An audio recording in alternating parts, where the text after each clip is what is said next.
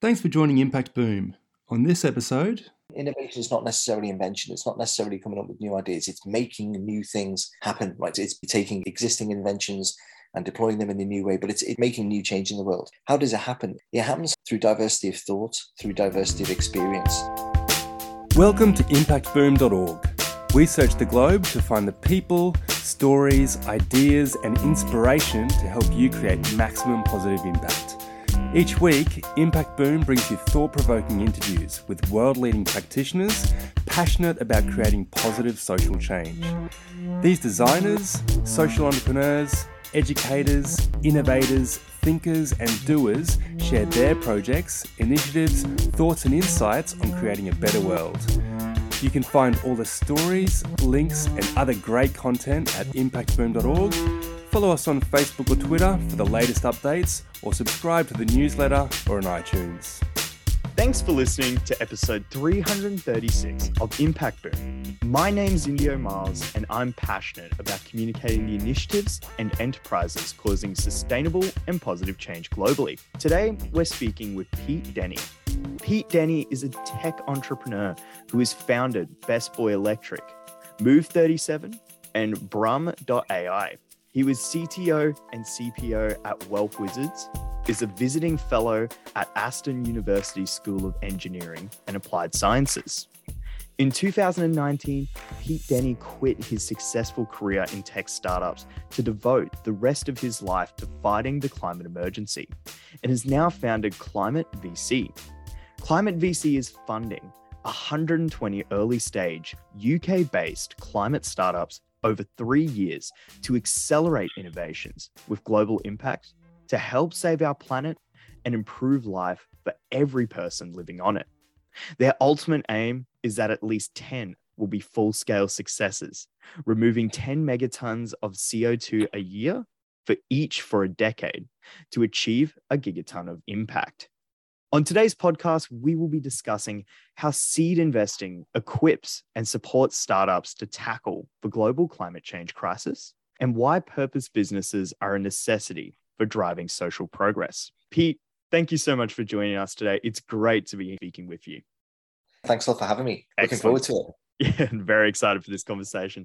And to start off, could you share a bit about your background and then what led to your work in sustainable business? I suppose first and foremost, I'm a techie. I'm a technologist. I've been working in computers all of my life. In fact, I started programming computers when I was 10. My dad brought me a ZX81 home, and I used to go to the shop to buy magazines that were full of programs that you type into your computer and try and make things happen. I then got into tech entrepreneurship. I started a web startup during the dot-com boom. Then I worked for a lot of big American tech companies like Sun Microsystems and Oracle. And I've spent my career building and very large systems, leading large teams, and working in startups, founding startups that do interesting things with tech. Later in life, I started to focus on artificial intelligence, and I built a team most recently that created the world's first AI financial planners. That's an AI that can figure out what's the best thing for you to do next with your money. In the pension space, we did the first one of those. And then through my consulting, I discovered climate change. So people have been talking about climate change for decades. Only really went through my ears and down into my heart maybe 4 years ago.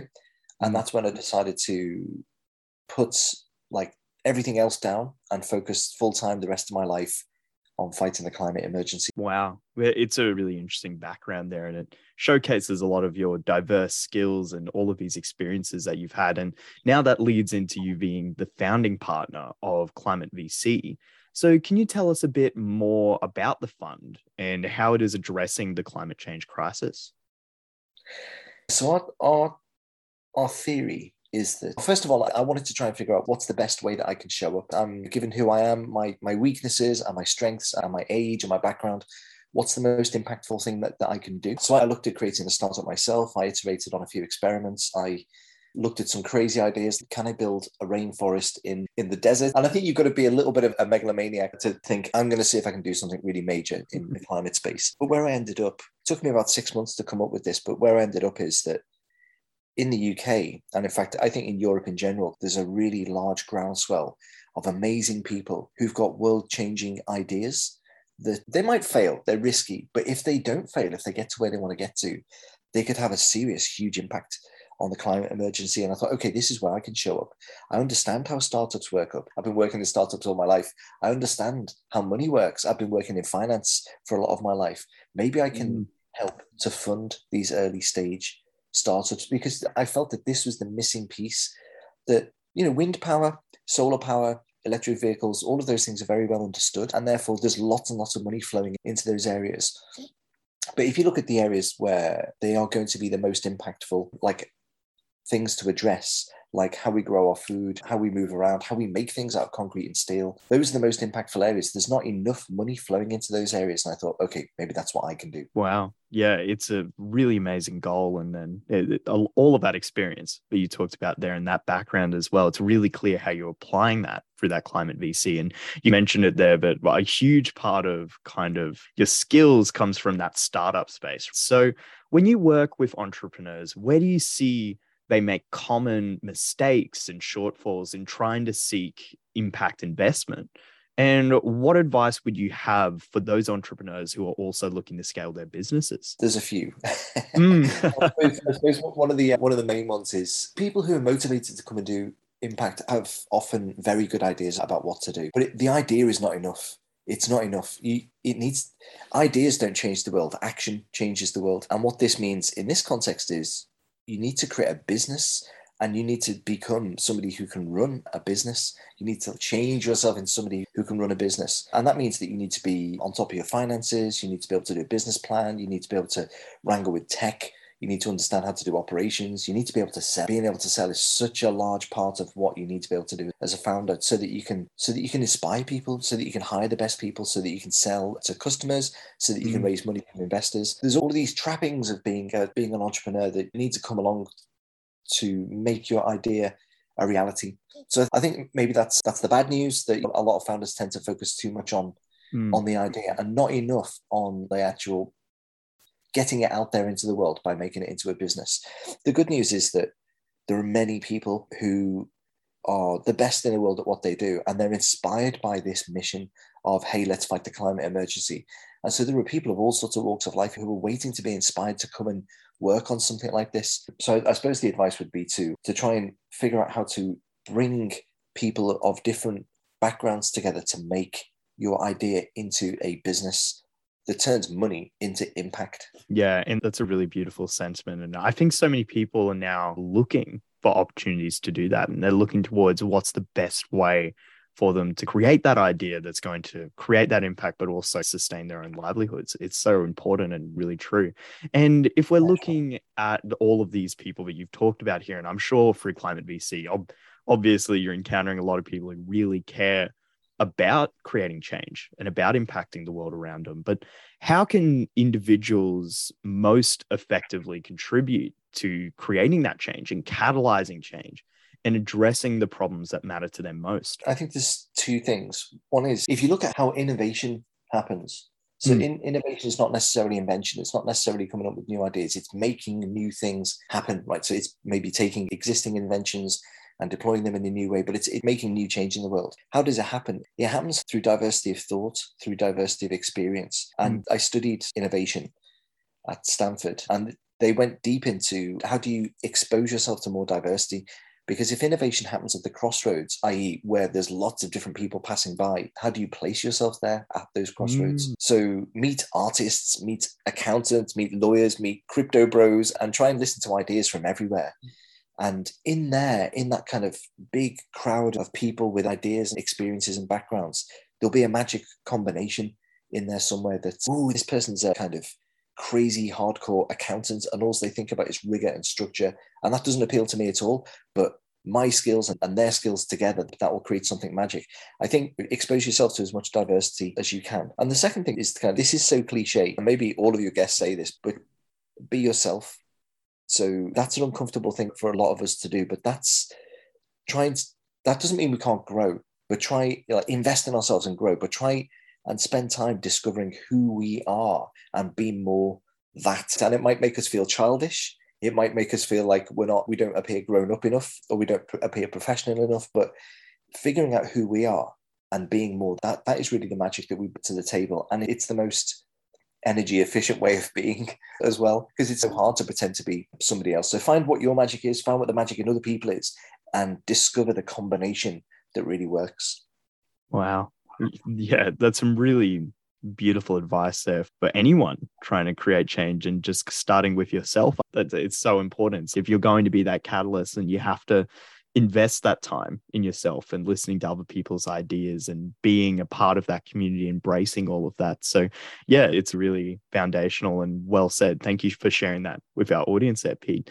And now if we're looking at these people who maybe they're the people you just talked about, who have already thought about being themselves, and they've embraced that they want to create that change, and they're looking at the opportunities and they're finding the right people. But obviously there's going to be challenges there, and there's going to be obstacles. So what kind of obstacles and barriers are obstructing maybe people who are starting out, or even really experienced people becoming entrepreneurs, from committing to creating positive environmental impact through their activities? I think the biggest one is appetite for risk. Most people would not have the tolerance for risk to go and start a business, especially a business kind of in the impact space. If you sit down and try to think about all of the things that could go wrong, it's really scary. It's really scary. And you will feel, if you're in any way qualified to do this, you will feel like you're not qualified to do it. You'll feel like a complete fraud. So you'll see all of these things that could go wrong, and you will feel that you're not up to the task. And so I think, but appetite for risk, the willingness to take risk, is probably the main thing that distinguishes effective entrepreneurs, or entrepreneurs in general, from everybody else. And so I'd recommend that people try and reduce as much as they can the cost of failure. If this is why things like universal basic income work well to promote entrepreneurship, because they say, listen, there's a floor to how low you can go. Your business may completely fail. You may completely run out of money, but you're never going to want for a roof over your head and for money. Reducing the cost of getting things wrong means that you can take more risk, and risk is what we need to be able to do. It also means, as you start your business, being more on top of where your money's going. If you're quite frugal about what you're spending money on, and how long your runway is, how long you can afford to keep running this business plan at this speed, then it means you've got more liberty, more freedom to act. Yes, take more risk. It's never going to be the failures are never as bad as you think they're going to be, but the successes could be way bigger. Think big and lower the cost of failure. That's what I think. Yeah, really. Yeah, great advice there for anyone looking to step into entrepreneurship in general, but also to embrace maybe having that business idea and then thinking about incorporating that social impact, which can be a lot of the time seen as a bit more risky, I guess, as something to do with your business. So, I mean, if I've got time to say one more thing, 100%. I think if you're going to be an impact entrepreneur and you're going to try and create a positive change in the world, then I think that should be the focus. We talk a lot about having an equal view of, or an equal priority for both impact and financial return, or even a triple bottom line. There's three things that we're prioritizing for. But I think that's BS. I don't think you can optimize for three things. I think people who are much more clued into this kind of thing and much more kind of well regarded in the world believe that if you go for impact, then impact will drive returns, right? So if you create a huge change in the world, like e.g. Tesla have spearheaded this move to make the transition to electric vehicles, you can't fail to be very successful financially. If you're creating a huge impact in the world, you can't fail to be successful financially. So go for impact first and be genuine about that. Make the impact your number one thing. And the other, if you can create that huge change, then the financial stuff will follow. Yeah, that's a really great note there to end off that question on as well. It's great advice there for anyone looking to step into that and to really commit wholeheartedly to creating that change and that impact, which you guys are trying to foster through Climate VC and other organizations. Yeah, really, thank you so much for sharing that, Pete. And we're moving into the end of our interview now. I've just got two more questions to ask. And the first one is, what inspiring projects or initiatives or enterprises have you come across that are creating a positive social change? I, coming from a technology background, I'm surprised at how much I like the nature-based stuff. I've been sitting in my bedroom my whole life programming computers with 15 screens around me. But I really like the stuff that uses nature and or is inspired by nature to make a big change. So, for example, there's this one company called FICO Bloom, who they're working on this idea that when you grow things in a vat, when you grow bacteria and algae and that kind of thing in a vat, they produce things. And what this special type of algae will produce an oil that if you can persuade the algae to release the oil into the water that it lives in, you can then scoop the oil off the top of the vat and then use that as aviation fuel. So you've managed to convince these algae so they create the optimum, most beautiful, wonderful living conditions for the algae. So they're getting everything that they want to eat. They're getting all of the boyfriends and girlfriends and discos that algae enjoy. and all they do day and night is suck in all of this carbon dioxide out of the atmosphere. And what do they poop out? Oil that you can use for aviation fuel. And they've managed to create this way where you don't need to kill the algae in order to harvest the oil. So if they manage to pull, and they might not pull it off because everything is risky, but if they do manage to pull it off, then that's a very clear route to us being able to create carbon negative jet fuel. So that was pretty interesting. Wow. Yeah. Another thing that can really help is, sorry, if you ask me about interesting entrepreneurs and interesting ideas, I'll be able to talk all day about it. Awesome. Got time for one more? Yeah, 100%. Yeah, definitely. There's a company that I love these guys, and I'm a bit jealous of the fun that they get to have. They're a venture studio in Paris called Marble, and what they do is they're not a fund in that they don't just invest in other people's ideas. They invite incredible people to come and work with them for a few months to come up with ideas that they then build businesses out of. So they'll sit there editorializing, they're smoking their pipes on their couches, just imagining what the future could look like. And then after a few months, they will hit on an idea and they'll go and build that. And one of the ideas that they've come up with that they're now quite far down the road in building is this idea of, can you take seawater and use it to hydrate the desert in a very low energy way? And just through sucking seawater up and misting it over the desert, all of the salt comes out quite quickly. And so you're getting this kind of fresh water being dispersed into desert regions to massively lower the temperature. And then after a while, of course, things start to grow. Wow. There's two really revolutionary ideas there. And I'm sure a lot of impact to come out of those in the future. So really exciting. And thank you so much for sharing that, Pete. And to finish off, are there any books or resources that you would recommend for our listeners to check out? So I'm a climate guy. So, all of the things that I think about day and night are climate. And I think there's a really good primer in this space if people are new to the space and they want to understand what are the causes and what are the understood areas of solution. And that's Bill Gates' book. Some people look at that and think, hang on, he's a technology guy. He's the guy who did Windows 95. Why would we listen to him? He's just spent the past 10, 20 years speaking to the world's best experts and writing down what they've said. That's a really good primer. More involved and more scientific than that is the Drawdown Project, which it's a classic, but keep updating it all the time. And that's a bunch of scientists from around the world who got together and said, what are the most impactful things we can do to fight the climate emergency? How much will the solutions cost? How much CO2 will they remove from the atmosphere? And how much money will they save? And then they rank them by order of effectiveness. And in there, there'll be things that you expect, offshore wind turbines, and things that maybe are less intuitive, like educating girls is the 6th most impactful thing you can do to fight the climate emergency. So all of that is ranked and it's available for free on their website, drawdown.org. Wow. And then finally, there's a really amazing course that you can sign up to do called Terra.d, which is a few months long, run out of Stanford University. So if you want to spend some time with some amazing people and learn the ins and outs of what we can do individually to help make a difference in climate, Terra.do.